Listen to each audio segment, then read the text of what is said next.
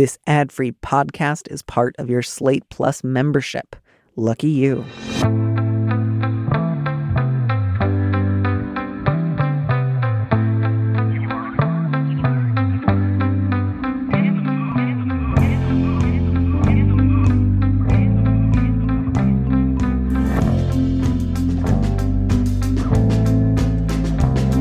Hello and welcome to this mini episode of Big Mood, Little Mood. I'm your host, Danny M. Lavery, and this show is for you, our Plus subscribers. Our guest this week is Lisa McIntyre, a writer living in San Francisco with her dog Toby, and here we are reading a letter from a listener.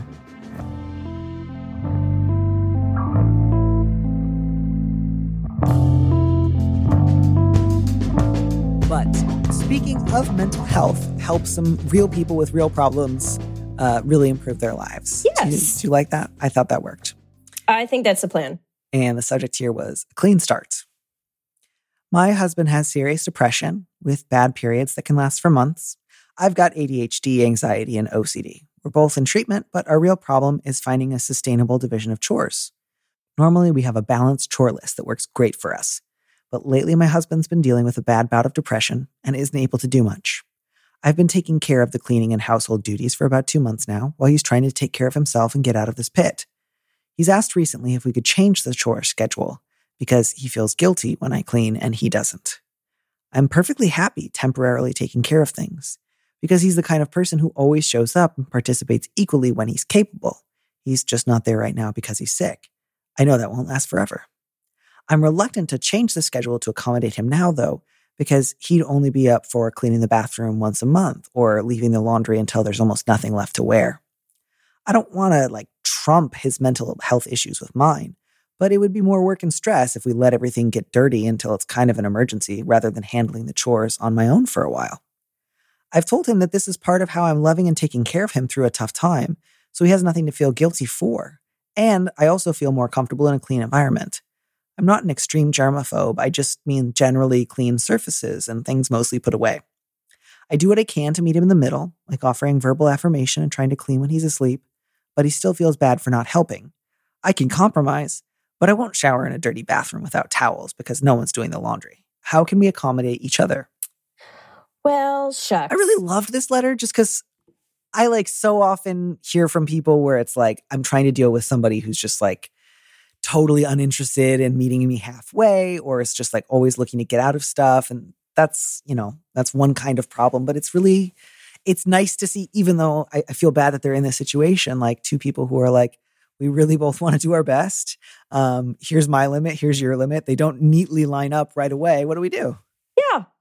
It is a welcome change of pace. I feel that maybe a good 25% of the content I consume on TikTok is just straight men being shitty content, and wives basically explaining the kind of childlike behavior they have decided to tolerate from their worthless. Danny, it makes me feel very angry. Does it feel like a good use of your time? I'm in Frasier mode. Well, this is not what Frasier sounds like. I may have one precious life, and this is how I'm choosing to spend it. Yeah. Is getting angry at strangers and then feeling somehow better about my own life choices because there is only one incompetent male in my household, and he's a dog. So, Listen, I am here for seeking out reasons to get angry and then eventually doing something else with my day. So, yeah, I letter writer, now that we have established that you're not in TikTok husband villain category, the question that kind of is in front of you is, how do we as a team, help figure out what are some good ways to deal with and manage the fact that my husband feels guilty that when he's depressed, he's not able to do as much. And then also, how do I kind of just stand my ground in terms of I'm willing to make lots of different compromises, but one of them's not going to be let the bathroom get real dirty. Because I think that's a really reasonable, good line to draw. And I think for you to have said, I'm not up for moving to a schedule where we just both wait for you to fill up once a month to clean the bathroom. So, I think that one of the things I would probably encourage you to do, letter writer, you say like, I offer him verbal affirmations so he doesn't have to feel guilty. And I would just encourage you to slow that one down a little bit. And I would maybe go back and say like, here's what I have been doing because I think if I were feeling guilty, I would want to hear. And I'm just sort of curious, when you feel guilty, is it because you feel like, you can't really trust that I mean it when I say I'm happy to do this when you're like in the thick of it? Are you worried that like, I'm going to say I'm okay with it, but then 3 months in, I'm going to kind of turn on a dime and get mad at you? Are you worried about that? Have people done that to you in the past? Do you feel guilty in a way that like when I reassure you, you feel better? Or do you feel like I'm just placating you and saying what you want to hear? Like, talk to me about what that guilt feels like. And again, like if he's depressed enough that he's like having a tough time getting out of bed or functioning, I don't imagine he's going to immediately like, sit up, like rest his chin on his hands and say, thank you for asking. I've given it a lot of thought and I know exactly how my guilt functions.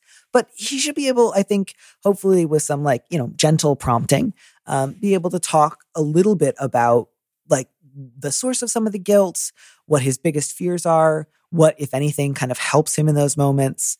Because then I also would maybe say, letter writer, I don't want you to feel like you always have to wait to do the cleaning until he's asleep. Like, I wonder if it would actually maybe just feel better for both of you if you could just kind of acknowledge and say, like, not only is this like an arrangement we sometimes resort to, this is a good arrangement we sometimes resort to. It's one of the ways that we like love and care for each other. That's not about like everything has to be 50-50 now until the day we die, or else I'm going to present you with a bill at the end of our marriage. That's like, sometimes I did more on this. Like, this is not about nickel and diming each other. This is about saying when one of us is struggling, the other one is like willing to rebalance stuff so that it's not just like, oh, I do this, but I'm kind of ashamed, or he's kind of ashamed and we don't acknowledge it. But to really say like, when one of us is like critically depressed, the other one's going to do more laundry. And that's good. That's nice. That's one of the reasons ideally that you say for sickness and in health, because people always get sick eventually. Yeah. I love that tactic of, gentle curiosity when it seems like it's as good a time as any. And I guess the other thing I'd say is, I just wonder how much of the guilt is just a symptom of the depression. Mm-hmm. Like when you're in that kind of depressed state, you're kind of going to use any evidence against yourself. Yeah. So I think that, even if this is a loving thing that your partner is doing, a lot of that depression logic is still going to say, I'm a failure. Now look what my partner has to do for me. I'm so terrible for not being able to clean. So I think, maybe that can also be a little bit of the conversation to say like, things may, you're in the trenches right now. And so things may feel worse or different than how I, the other person, am perceiving this. I'm not perceiving you as being slothful or trying to get away with something. Anything else right, exactly. Like not pulling your weight. You are someone who's experiencing a mental health crisis, and like this, your partner understands and is trying to give you a gift. Well, also, I think importantly, I love the fact that this person also has their own boundaries as well. And I love that for them. Because I personally would also start to sever if my bathroom was looking real nasty. Yeah. Yeah. And then, you can also talk about in this kind of conversation, like, would you feel better or worse? Think about it. If I were doing a chore and you happen to be, awake, and like, if I were doing the laundry and if I were to like, say like, hey, I'm going to put most of the laundry away. If I hand you a couple of t-shirts, can you help me with the folding? Like, I'm sure some people would be like, oh, I'd feel condescended to, or like that would feel, that wouldn't be right. But like, sometimes it's just nice if you're doing the laundry and your partner's nearby to just ask for like a little bit of help. So it's just like kind of meeting him where he's at and also acknowledging that like, when he can do a little, he'll do a little to help you. But I think that will probably be a better compromise than like, can we, bring down the number of times we clean the house in a given month, so that it's more like, let's break down some of the other chores into smaller tasks and see how, giving you a couple of smaller tasks during this time works out for us. Because that way, sometimes it's easier when you feel like, well, it's not 50-50, but like I'm in the mix, like I'm out on the field, coach put me in and I'm helping the star player like move down the field or whatever. Not that there's a star player. Sorry, I don't mean to be like the person without depression. They're the star. They're like, he's going through something really hard. It's really difficult to like do a bunch of chores when like you wake up and you're like, oh, like hideous rock blanket is over me and I wish for death. That's really fucking rough. And so I think, yeah, offering that as a potential additional solution. And again, just really stressing, like most of the time when you are not in the throes of depression, you and I have a great, like balanced, companionate, I mean that in the best sense, not like sexless, marriage where we take care of each other. I'm not worried about that. I'm not worried about us becoming a really like lopsided couple. I'm not like secretly building up resentments in the back of my mind that someday in a fight, I'm going to like leverage against you and say like, well, in, October of 2022, you didn't do the dishes very much. Like this is really okay. This is really something that we can do for each other. And I think that hopefully will go some way towards lifting his fear of that guilt. Yeah. And I also like that second gentle suggestion of just, doing little things together. If that feels right for you two. I could see it going in the condescending route, or maybe it's just like, yeah, we're watching TV, got some cartoons on, doing a little laundry. That's nice. Yeah. Yeah. That's nice. And I would love an update on this one. So let us know what, if anything, you guys do end up talking about and how that goes. I would love to hear an update. And I hope that your husband continues to get really good treatment and that some of this depression lifts. That's really rough.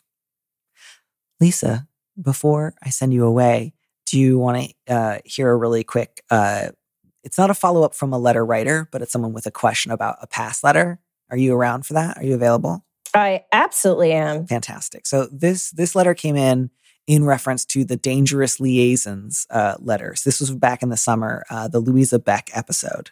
And Dangerous Liaisons was like, this person was having an affair with one of her colleagues at work. And then his wife started showing up and like acting like, oh, you and me are going to be besties, letter writer. Like, let's have girl time. Let's go to coffee. And so that was the scenario. And the letter writer's like, what do I do?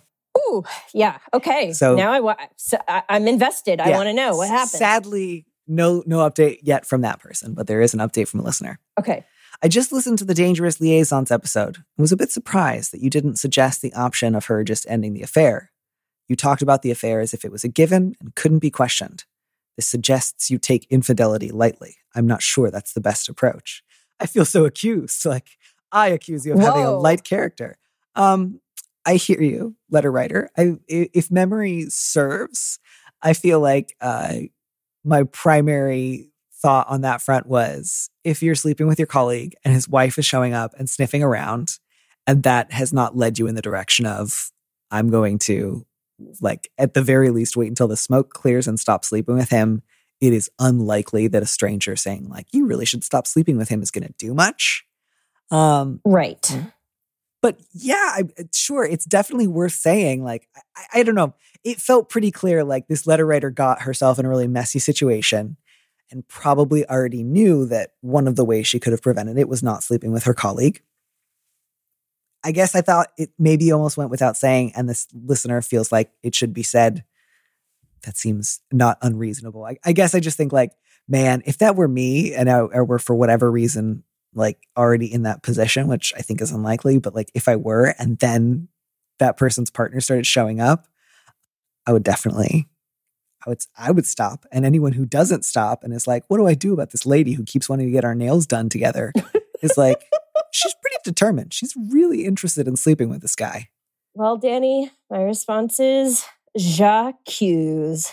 J'accuse you of taking infidelity too lightly. I think she's being punished. How dare you? You know what I mean? Like, she's going through it. She has to, like, this feels like an Edgar Allan Poe punishment where, like, the wife is following her around and demanding to be besties. And again, like, I think my read on the situation was, I think the wife totally knows and is trying to make you feel terrible by befriending you. Yep.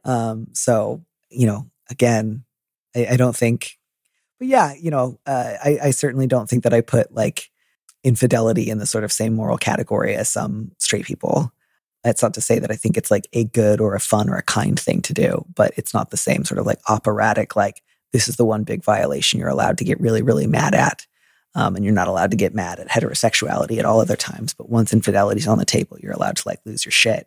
I actually think that's kind of like a damaging mindset. So in that sense, I think that's probably a fair accusation. I think in some ways I do take infidelity a little bit lightly. Not in the sense that hurting people doesn't matter, but in terms of scale, I think there's lots and lots and lots of other ways that people in relationships can hurt and lie to and mislead one another that sometimes get swept under the rug in favor of, did you have an affair or did you not have an affair? And, you know, I just, as always, you often just like, if you mess around with a person at work, sometimes you find out how messy that can be. And that's more effective than somebody else saying you really shouldn't have done that. Sure. The kids even have a phrase for it. It's called fucking around and finding out. And you found out with the ghost of affairs present. Yeah. And that ghost is now haunting your workplace. And maybe you deserve that. I can't imagine something more uncomfortable than the wife of the guy I'm sleeping with at work is showing up at our work and asking me to hang out. And no one has been like, hey, this is a business. You can't be here. Like, they're all just like, no, you deserve this. Like, that would be hellish. That's so, so awful to contemplate. And that poor letter writer had to live it. So, if you did, by the way, write in Dangerous Liaisons, or if you are the wife in question and you started hanging out at your husband's workplace befriending the lady you suspected him of sleeping with, please write in and tell me how you're doing. I also want to know what the workplace is, because immediately I started imagining this in a school, kind of like in a Tom Perrotta novel. Okay. I don't know why I went there, just for like dramatic. I don't know. It just sounds more dramatic in my mind. I think I had imagined that it might have been like food service, hospitality, just because that's like the industry that I think of when I think of like people cheating on each other. That's like, and oftentimes it's easier to go like hang out when like your boyfriend works at like a restaurant if it's a really messy, emotionally messy, not like physically messy place. Oh, that's true. Plus, you've got the hours that are weird, and if you stay out late, But it could have been just like an office park. Okay. She could have just like, I don't know, grabbed one of his key cards and lets herself in, and it's like, let's go down to the caf. Yeah, I like it. It's kind of little Rorschach test to see where we see infidelity. Yeah, I like that. Yeah, me too. Well, Lisa, thank you so much for joining me today on Big Mood, Little Mood, where we're light on infidelity, heavy on flavor.